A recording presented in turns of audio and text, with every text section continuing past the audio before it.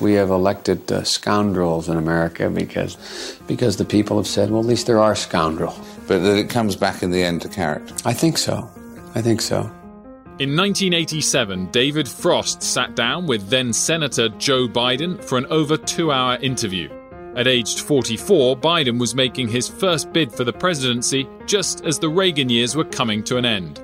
This president, the thing that I disagree with him most about is the way he has divided this nation. Biden would end his campaign just weeks after the interview was recorded, and the tapes were never made public. Until now. But the harder test, David, is not the one, can I do it better than my opponent? The harder test, when everybody goes to bed and you're sitting in this library by yourself and you ask yourself, now can I be the kind of president that I think America should have? Can I be the kind of president that Abraham Lincoln was? Can I be the kind of president Franklin Roosevelt was? Can I be a great president?